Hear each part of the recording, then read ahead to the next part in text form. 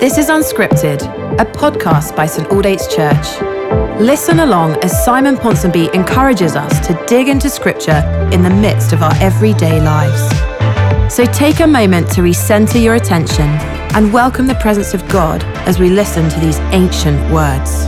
Well, hello, saints. Welcome back to Unscripted. We're in Ephesians chapter 2, and we've just started working our way through it. And we've looked at verse 1, that we were dead in our transgressions and sins.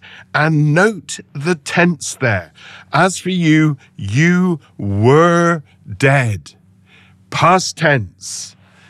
You no longer are dead if you are in Christ. You're no longer going to spend an eternity in death. You're going to spend an eternity in glorious life, if indeed you have received Jesus. Now, tenses matter. If my wife Tiffany said to me, "I once loved you," then I would be rather worried. Well, what about now? Don't you love me now? Or if she said, "I will love you," I think, well, what about now? And what about in the past?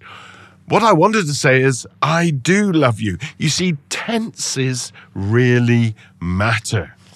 And we saw last time that the tense of Ephesians chapter 2 is a past tense.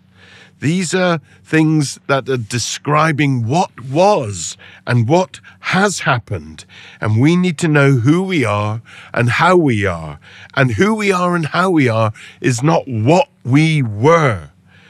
Everything is different because Christ has come.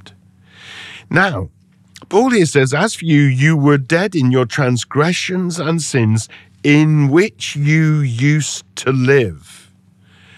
And Paul presupposes that the new life that they now have in Christ is one that is lived free from the pursuit and practice of those transgressions and sins, the violation and deviation from God's moral code and rejection of God and his rule in their lives.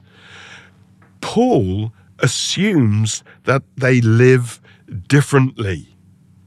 They are alive and not dead. They are no longer sinning as they once did. A new life in Christ brings a new lifestyle. When Christ enters our life, he doesn't just deal with the consequences of our previous sins. He deals with the practices of our sin in our life. He deals with the penalty of it. He breaks the power of it. And we are to see an evidence of a transformation and an increasing conformity to the likeness of Christ, so that these sins that we once walked in are no longer prevalent.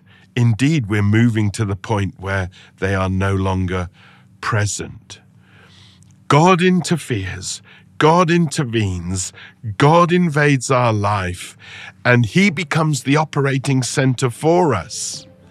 And those sins in which we used to live, we no longer live.